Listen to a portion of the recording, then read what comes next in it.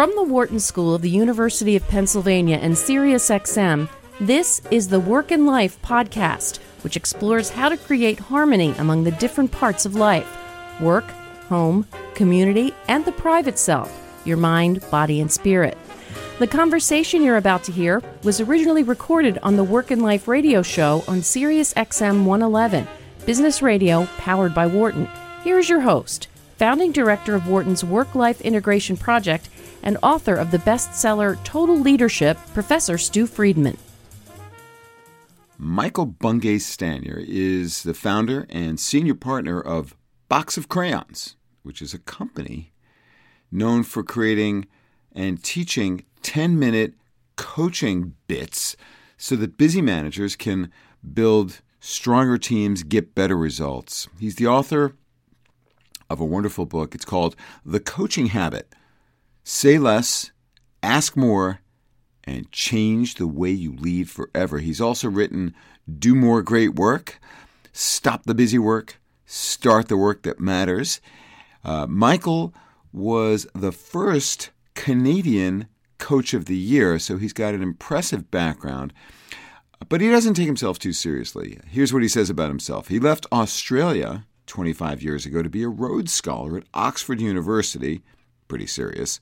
But he claims that his only significant achievement there was falling in love with a Canadian, which is why he now lives in Toronto, having spent some time in London and Boston as well. Balancing out these moments of success, according to Michael, he was banned from his high school graduation for the balloon incident, which we do discuss in this episode. He was sued by one of his law school lecturers for defamation, and his first published piece of writing was a Mills and Boon short story called The Mail Delivery, M-A-L-E. You'll have to check that one out. But now, without further ado, I want you to listen and learn as Michael and I talk about his 7 magical coaching questions and how you can use them in helping people around you at work and in all parts of your life. Michael Bungay Stanier, welcome to Work and Life. Stu, it's so nice to be here. I've been such a fan of your work for so long.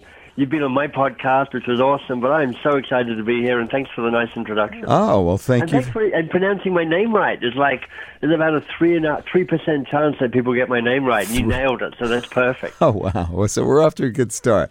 All right. Well, so, Michael, listeners are going to be really interested to learn about your approach to coaching and how they can use it in their lives. Our society... we are conditioned when we hear people's problems just to give them answers, right? To give them advice. But you're focusing on a different approach, one in which, has a different kind of mindset. Why? Tell us what that is and why it's important.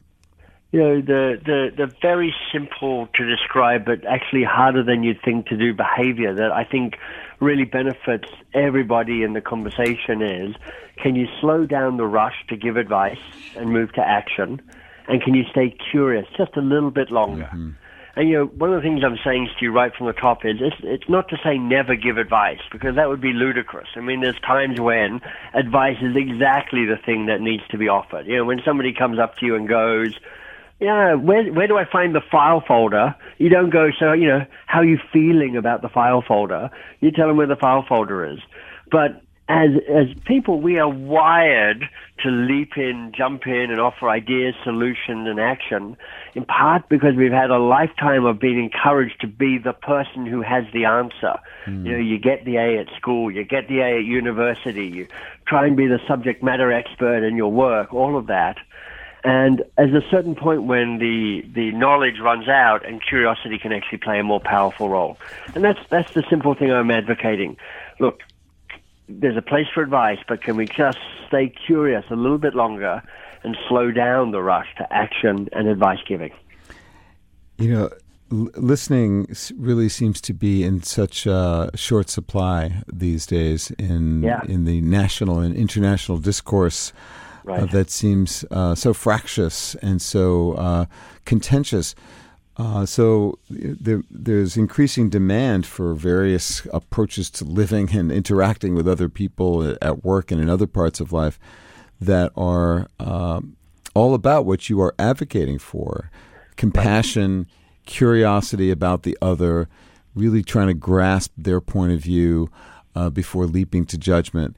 What are you seeing in the world as it relates to the demand or the interest in the work that you are bringing to the world? Well, we're having great demand at the moment. I mean, the book is this actually surprisingly, amazingly successful book for us at the moment. It's been out about a year and a half, and it's sold almost 300,000 copies so far. So, yikes. If you go on that metric alone, there's obviously some demand for that. The challenge is, and it's ironic, okay, like you're going to say, let me give you some advice, and that's not to give as much advice.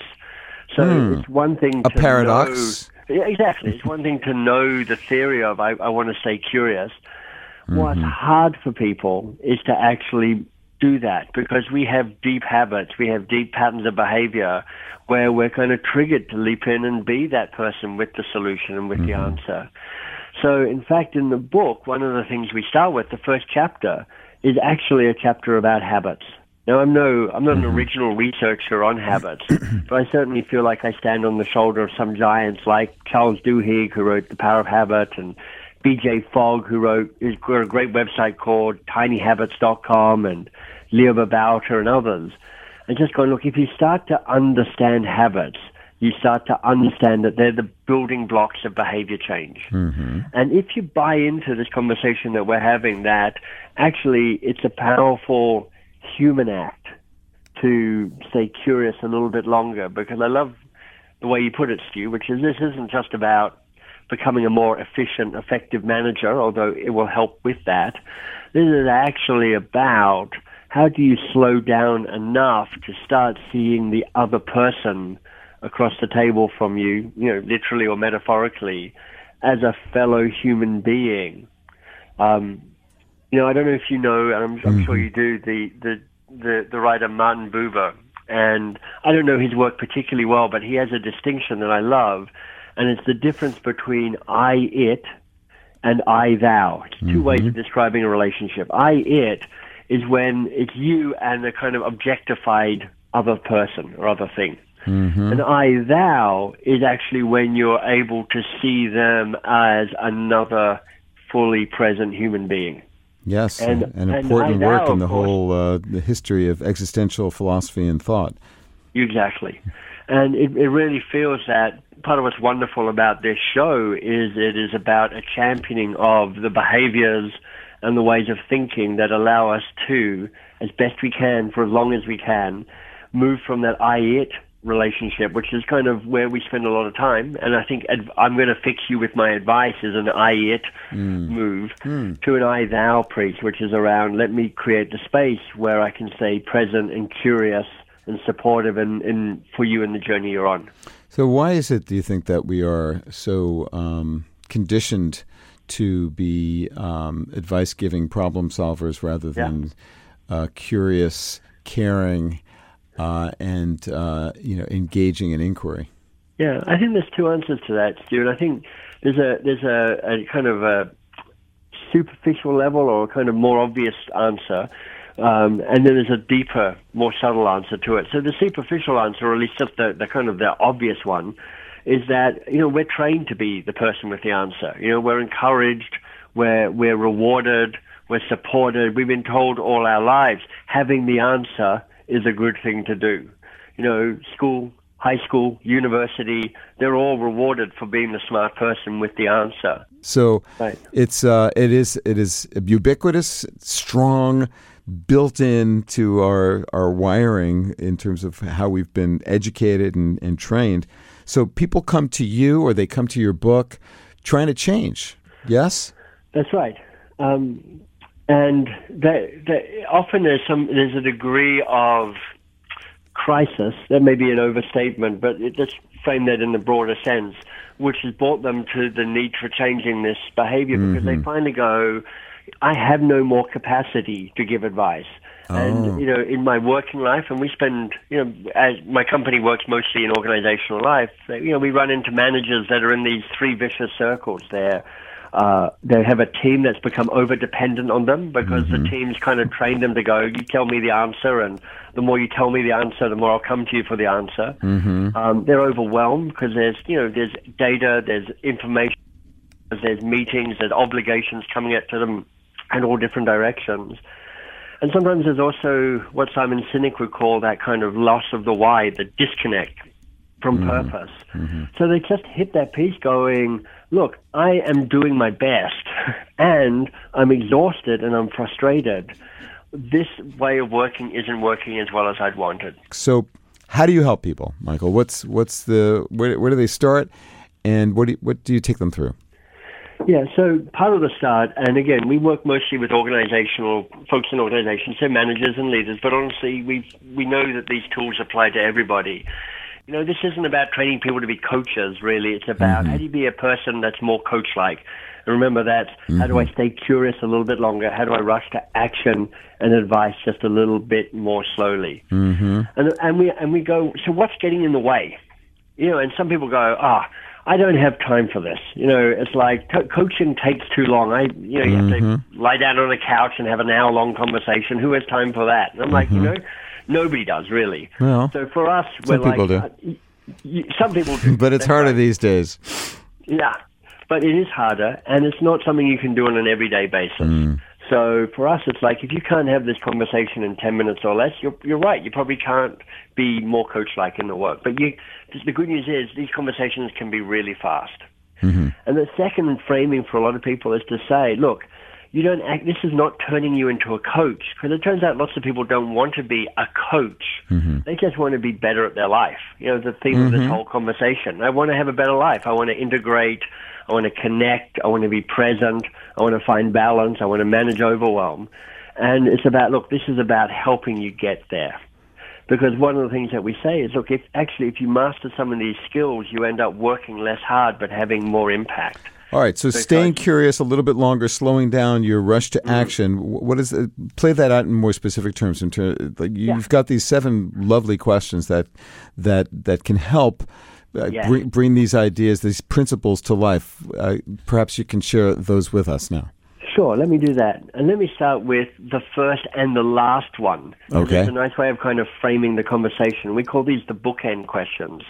Because if you buy into this whole idea of, look, if this is going to work, I need to be able to do it quickly, 10 minutes or less, then you need to know how to start a conversation more quickly and end it more powerfully. So the first question is called the kickstart question, because it's such a great way of kickstarting a conversation. And it is simply this question: what's on your mind? What's on your mind? And here's why I think it works so well. The first thing is, it is an open question. It says to that other person, hey, you get to choose where this conversation goes. You get to choose what we talk about. So it gives them control and autonomy, all that good stuff. But it also says to them, don't tell me anything. Tell me the thing that you're worried about or excited about or waking up at 4 o'clock in the morning about or feeling stuck about. Go somewhere important. And what happens is, before you know it, you're into a conversation that has some meaning and some focus and some point to it. It kind of accelerates the drop down into a conversation of substance, rather than feeling a bit like, we're doing small talk, we're doing chit-chat, I'm trying to listen and be present, but when are we going to get to the point of this conversation? What's on your mind will take you deeper more quickly. So when someone says, nothing. Yeah. Well, that may be true.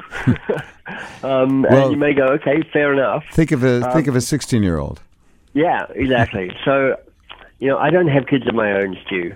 And so I'm loath to try and tell anybody how to be a successful parent. But I have to say, I've had some people come back and go, I've had these questions work on my teenage child, which I think is the highest acme of praise, perhaps. So if someone says nothing, what's your advice for how you sort of break through that? Yeah, so there's a couple of ways forward on it. One is you go, sure, that's probably true. But if there was something on your mind, what might it be? So there's a kind of cunning way of kind of getting to re-answer the question, going, okay, that's sure, but take a guess. If you had to guess what might be on your mind, what might be there? Yeah, I could see how that would open it up.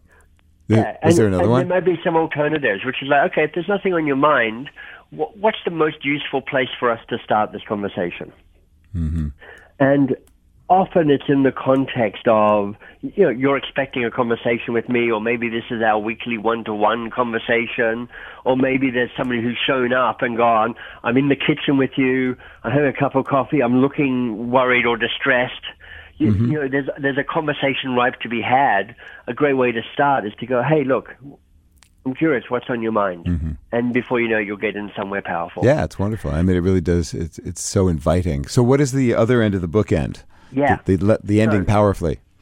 And this is particularly powerful, I think, or particularly useful in that organizational setting, because I think the role of managers and leaders most effective is when they are teachers. They're teaching people, helping them learn. But you've got to realize, and Stu, you and I both learned this the hard way, people don't really learn when you tell them stuff. It goes in one ear, pretty much goes out the No, the cardinal rule in my classroom is the more I speak, the worse things go. Exactly. I love that. I'm going to come back to that in just a second. All right. People don't even learn when they do stuff. I mean, there's a bit more there, but not a whole lot. People learn when they have a moment to reflect on what just happened. And creating that little learning moment as a piece of reflection is actually when the new neural pathways happen, when the aha moments happen. So for me, the learning question, the final question in the book, the second bookend question, is this question or a variation of it. What was most useful or what was most valuable here for you? So you can imagine, Stu, in your classroom as they leave, it's like before you leave, I want you to write down what was most useful and most valuable about what you learned here today. I've been doing this for 30 years. I mean, I do this all the time. This is a natural pathway for me, and it's always worked well because you're giving people, the authority to determine what it is that mattered to them. And it also frames it as something, positive. Like, okay, they've got to dig and find what was indeed useful. It's not like, so what'd you think? You're not asking them to evaluate. You're asking them to derive meaning and value. You got it. I mean, you said that much more eloquently than I could ever say it. No, I didn't mean to. No, I loved it. It was beautifully said. The other, what else is nice about it is, I loved your point, and it's often missed, that by asking that question, you remind them that just had a valuable experience, and they might otherwise miss it. Right. But also, if you then listen to their answer, you go around the room and ask, what was most useful or valuable. What happens for you is you get feedback about what's working.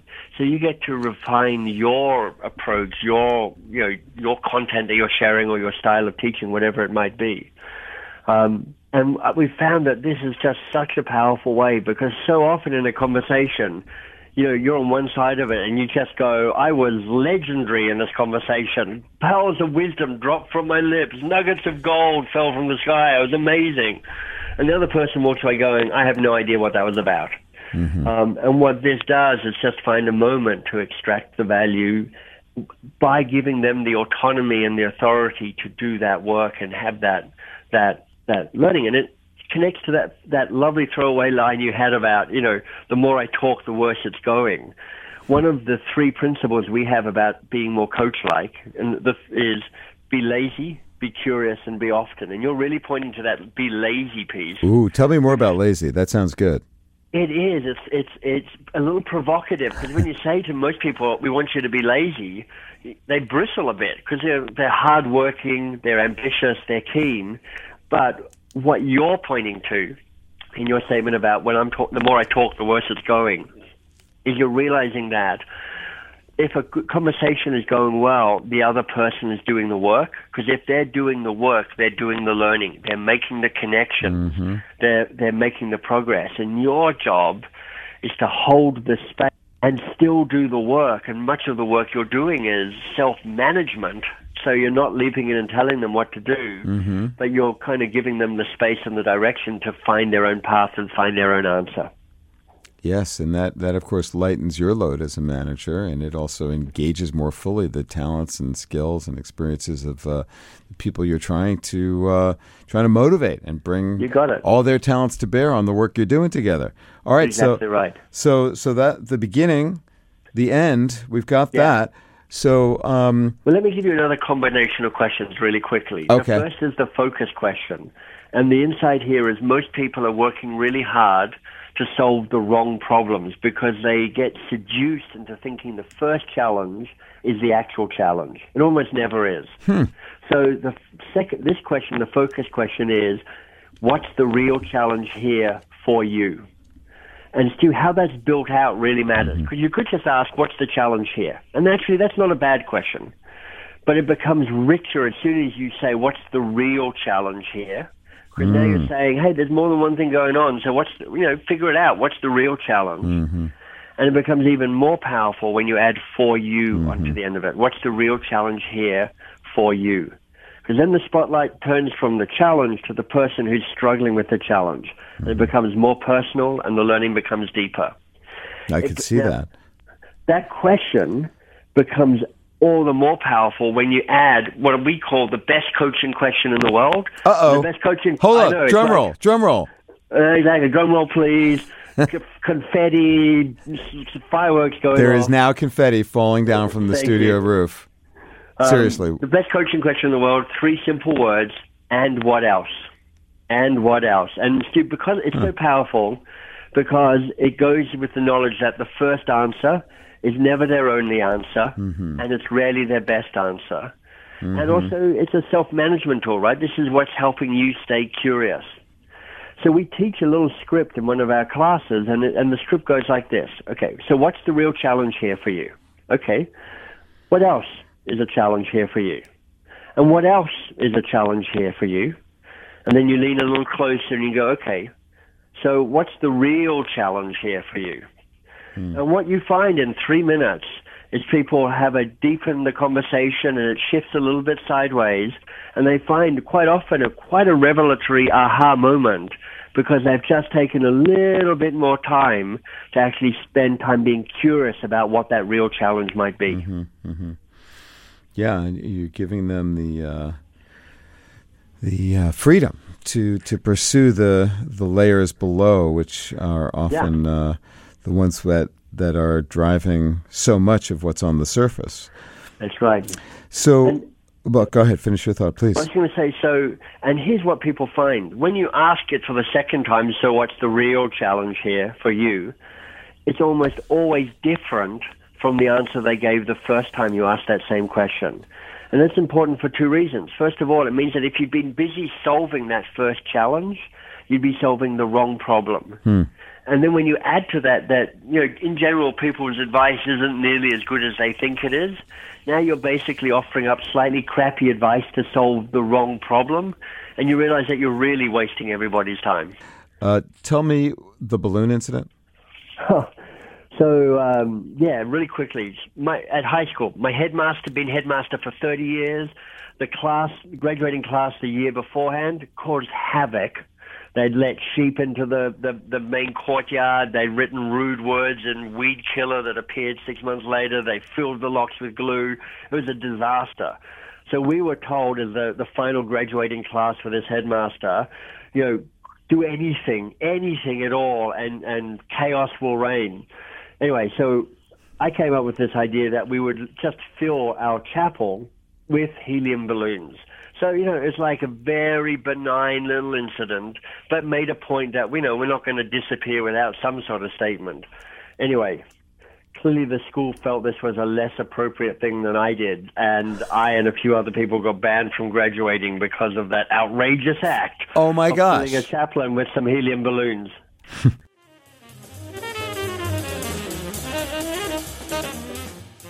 Michael, why do you call it Box of Crayons?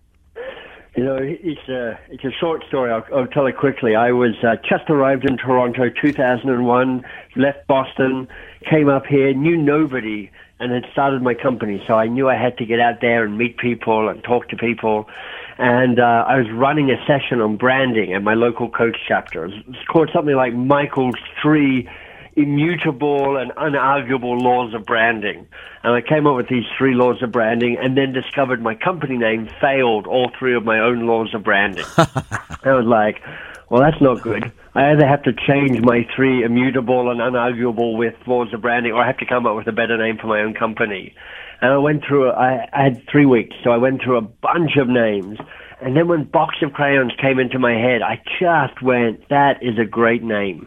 Because, Stu, let me ask you, when you think of Box of Crayons, what do you think of? Burnt umber. Exactly. What else do you think of? Creative play. Yeah.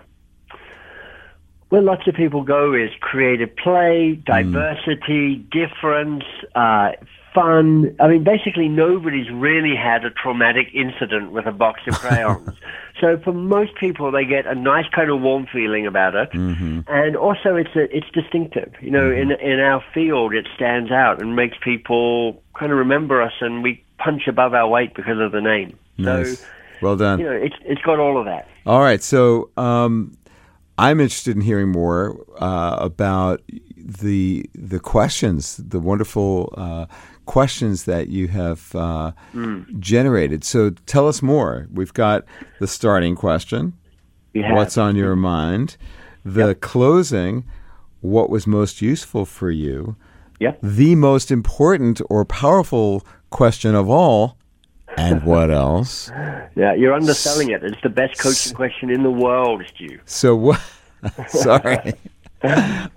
So what else? What else? Exactly. So the other question we've already covered is the focus question, which is, so what's the real challenge here for you? Mm-hmm. So if we went to the 5th question, the 5th question is the foundation question.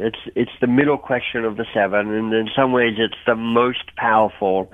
It's the most human question that's there. And it's like all of them, it's simple, but sometimes difficult to answer. And the question is, what do you want? Because, Stu, if you wanted to kind of philosophize about what we're about at Box of Crayons, it's about helping people build adult-to-adult relationships in their life, at their work and in their life. You know, it's very much in theme for what the work you stand for in this world. And, you know, people can nod their head at that, but it's a fair question to ask, well, what do you even mean when you say adult-to-adult relationships? It's a bit kind of therapy speak, and it is.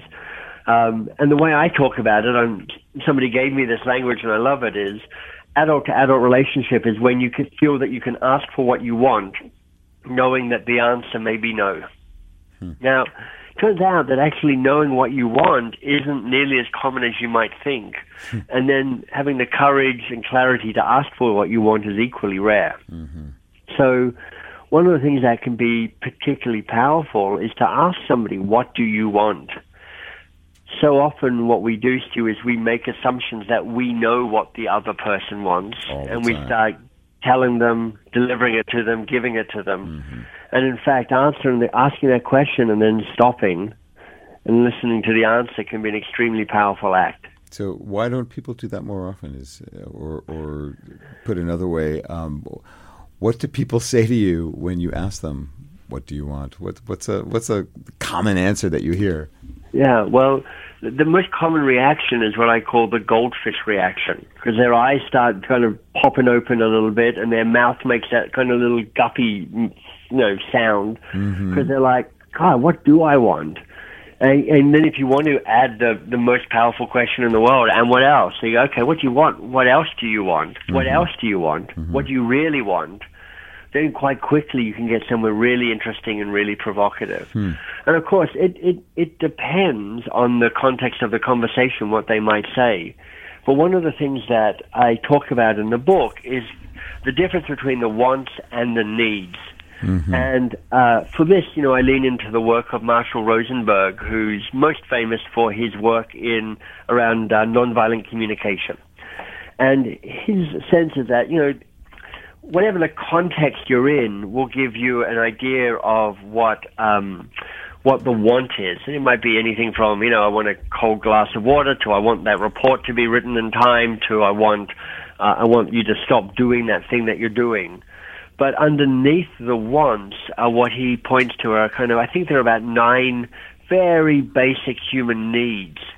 And that's a really powerful place to go, because if you get clear on what those deeper needs are, you can really show up in that I-thou type of conversation we talked about early. So, the needs are things like recreation or freedom or subsistence or protection or affection or understanding. And often behind that kind of more superficial level conversation is a quest for a deeper need. Well, often people are reluctant to even acknowledge, as you say, what those deeper needs are, let alone reveal them. Right. So I'm sure you encounter all the time people who are either not aware of what those deeper needs are that they have, or are unwilling to disclose them. That's true. And honestly, I think often the question, what do you want, and hearing what they want at that kind of immediate level is often fine. That's often a powerful act in and of itself.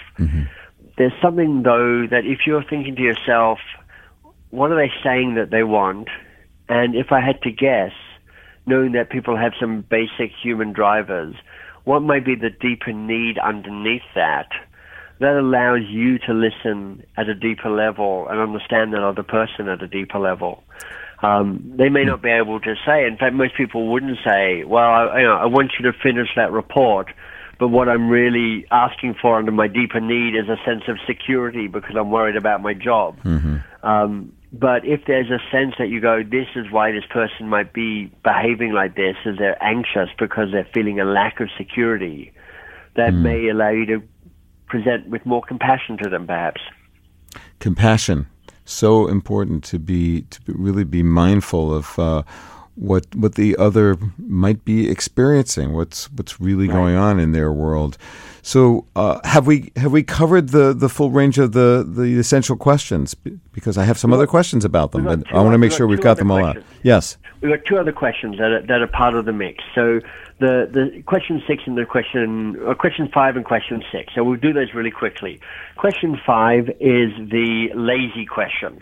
And we talked about be lazy before. Yes, and I was very intrigued because I am. But go ahead. Yes, and I salute you for it. One of the patterns we're trying to break is people jumping in to offer advice, offer solutions, fix it, solve it, rescue people around it. Because what people who have this pattern of being a rescuer, we talk about this model called the drama triangle in the book, is they're like, okay, we're in a conversation. I think I know what you need. I'm going to give it for you. I'm going to do it. I'm going to fix it for you. I see. And again, we're trying to slow that down. Okay. And so that question, how can I help, or what do you want from me, the lazy question, doesn't sound like it's a lazy question, but what it's doing is it's stopping you rushing into the assumption that you know what they want and start deliver it to them. Oh, so how can I help is the lazy question? Exactly. How can I help is a lazy question. That's ironic. It is. Because you're asking for like a task, right? Except you're not exactly assuming that you've got the answer for them and taking that on. Or am I missing something? Here's what you're asking for. You're asking for clarity about what they want. Because remember we talked about adult-to-adult relationship. Ask for what you want, knowing the answer may be no. Just because they ask for what they want doesn't mean you have to do it. Doesn't mean you have to take on the task. But what you're doing is you're creating a little clarity here about what actually is what's being requested of you or of others. And then you get a choice to act on that. Yep, I'm going to do that. Nope, can't do that. That's ridiculous. Can't do this, but I could do that instead. There are options in front of you. So that's the lazy question, which is slow down the rush to action by getting clear on what the actual need actually is. Okay. And the last? The last one, the strategic question, is simply this. What are you going to say no to so the thing you're saying yes to is a real yes? What are you going to say? Or you can flip that around. What are you going to say yes to so that the no has meaning? Because we are, in our organizational life, in our lives, as you talked about this earlier, we are, hands up all those people who don't feel overwhelmed. Nobody's hands goes up, right? Because we're all feeling stressed and taxed and pushed this way and that way.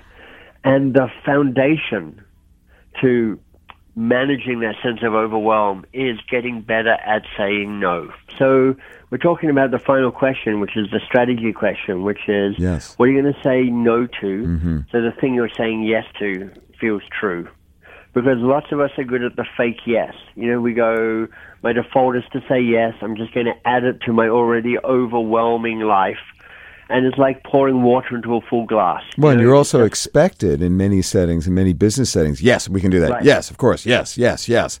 When, that's of course, right. you can't possibly mean yes, even though you're compelled to say it because you want to be seen as a person of action, a person who can commit quickly and make decisive moves to do things. And you're also trying to be a good corporate citizen, right? You're like, I want to be helpful, I want to be a team player, and all of that. So what about all those fake yeses? How do we get rid of them? Well, here's how I tend to think of it, which is because that equation, what are you going to say no to, so that your yes is true and real and stronger, is powerful. But to your point, in many organizations and in many parts of life, sometimes you just can't say a blunt no. So one way of thinking about a solution to this is, it's not about a no, it's about slowing down the yes. And this is what I don't mean by going, yeah. Yeah, that wouldn't work. I mean, can you just slow down the rush to saying yes? And actually, the solution to that, better questions. Of course. You go things like this. So, Stu, I love that you've asked me to do this. So just let me check in. Why did you ask me? Was there something particularly that I can do that you're doing this? And when you say it's important, why did you ask me? All equally important, or is some bits more or less important? And did you ask Patricia? Because Patricia's fantastic at this sort of stuff, and I'm wondering if you asked her first or where things are with that. And of course, is there anything you want me to stop doing so I can start doing that? And here's what happens when you ask questions like that. I think there's probably maybe 3 or 4 outcomes. One is they say, look, could you stop with your annoying questions? This was an order. That's what I was thinking, Michael. Yeah, so that happens. Stop asking me these questions. Just do it, damn it. Yeah, exactly. And sometimes you're like, okay, so that's the deal.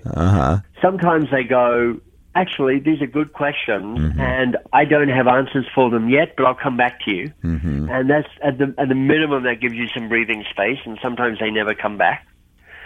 Thirdly, they actually have good answers to the questions, which means that this is a thoughtful request, and it means that you're probably going to say yes to it because they know why they're asking you. But honestly, Stu, sometimes they go, you know what, I was asking you because you have a pulse and you were there in front of me. I'm going to go, and honestly, you're too hard. I'm going to go and find somebody who says yes more quickly and more easily. And what happens to you is you start building a reputation for being strategic. And this is the connecting back to why we called it the strategic question. Because strategy, in the end, boils down to, what do you say no to? Are you able to say no to the stuff you kind of want to say yes to? So your reputation grows as someone who is not going to take on everything. Is that it? That's right. Yeah. And because if you're, particularly in the context of organizational life, as you rise through the ranks, you want to be known as a thinker and somebody who is deliberate in what you say yes to, not somebody who just gets a whole lot of stuff done. All right, but someone who's inquiring, curious, exactly. Trying to discern the wheat from the chaff, or to cut it, right? To be clear about what matters most. So what advice do you have for people, the folks who are listening, about how to begin to incorporate these approaches to interacting with people? I'm loath to use the word coaching because it's not really. It's just just being engaged and curious and learning, right? You got it. And we use that language. We say we're trying to make people just be the people they are, but being more coach-like, which is this coach-like. Curious. Okay. You're saying. So where do you start? The secret for me is you start somewhere and you start small. So you don't want to go, wow, these are amazing, these 7 questions. I'm going to try and ask all these questions all the time with everybody. Exactly. That's a sure road to misery. Bound to fail, yes. You're bound to fail. So, you've heard me talk about these questions. You can Google them, Google the coaching habit, and you'll find the 7 questions. And then you go, which of these questions might serve me best? And then what I'd encourage people to do is say, okay, let me build my first habit around one of these questions. Now, at thecoachinghabit.com, you can download the first 2 or 3 chapters of the book, and the first chapter is about building habits, so you can just grab that chapter if you'd like it. And we talk about the new habit formula in this. So this is me taking the work of Duhigg, Fogg, and a bunch of other people and going, here's a simple formula to build a new habit. And the formula is this. It's got 3 parts to it. Part 1, when this happens. So this is when you're describing the moment, the trigger, the situation where you want to shift things to be different in the future. When this happens. Part 2 is the old habit that you're looking to shift. So it simply is instead of. And that's when you write out the old way of behaving, which might be, in this case, giving somebody advice or telling them what to do. And then the third piece is when you write out the new habit. And the twist is, write out a new habit that you can do in 60 seconds or less. If you're interested in that, the person to look up is B.J. Fogg, F-O-G-G, and find out why he recommends that you should build a habit. Any habit you build should take less than a minute to complete. So it sounds like this, Stu. It's like, okay, I love the what's on your mind question, the very first one that we talked about. So it could sound like this. When I have my one-to-one meeting with Stu on Monday, so that's the context, part 1, instead of saying, Stu, here's our usual agenda, let's just go through it, I will say, Stu, I know you've got a lot on your plate at the moment, so let's start somewhere that matters. What's on your mind? And you're like, great, I've got a specific moment, I've got a specific person, I've got a specific question, I've got a habit that I'll either know whether I've done it or not, and then do it until you're like, okay, I've got this in my bones. What's the next question? What's the next situation that I might build a habit with? So it's like, build it slowly, but build it deliberately, build it daily, and that's the best place to start. And how do you build up from there? In the 30 seconds, what would you suggest to once you've gotten a little grip, a little traction, you see the benefit, you want to grow it. Where do you go from there? I think for me, this is one of those things where it's like a dojo when you're learning a martial art, where you go back and you keep learning the basics, and you just become more nuanced and refined and subtle and elegant in the way that you do that. Yeah. What I would encourage people to do early on is to kind of lean into that "and what else" question, because that's the question that elevates every other question. It doesn't matter what your first question is. Almost certainly you should be building a habit to say, after they give me the first answer, instead of starting to give them advice, I will ask, great, what else? Great, what else? And that's going to just really take you up to the next level of being able to stay curious and to deepen the inquiry by using "and what else." And what else? Well, that's a fitting note for us to conclude, I would suggest. Michael, thank you so much for being my guest tonight. How can listeners find out more about your wonderful book and the work you do at Box of Crayons? Thank you. Look, if you're interested in the programs that we run for organizations, boxofcrayons.com is the website. If you're interested in the book, you can get it on Amazon and all the bookstores, but you could go to thecoachinghabit.com. And like I say, there's a ton of free stuff people can download and stuff to listen to, so you're welcome to go and pillage that site as much as you'd like. Wonderful. Michael Bungay Stanier, thank you very much for joining us on Work and Life. It's been a real pleasure. Thank you for having me, Stu.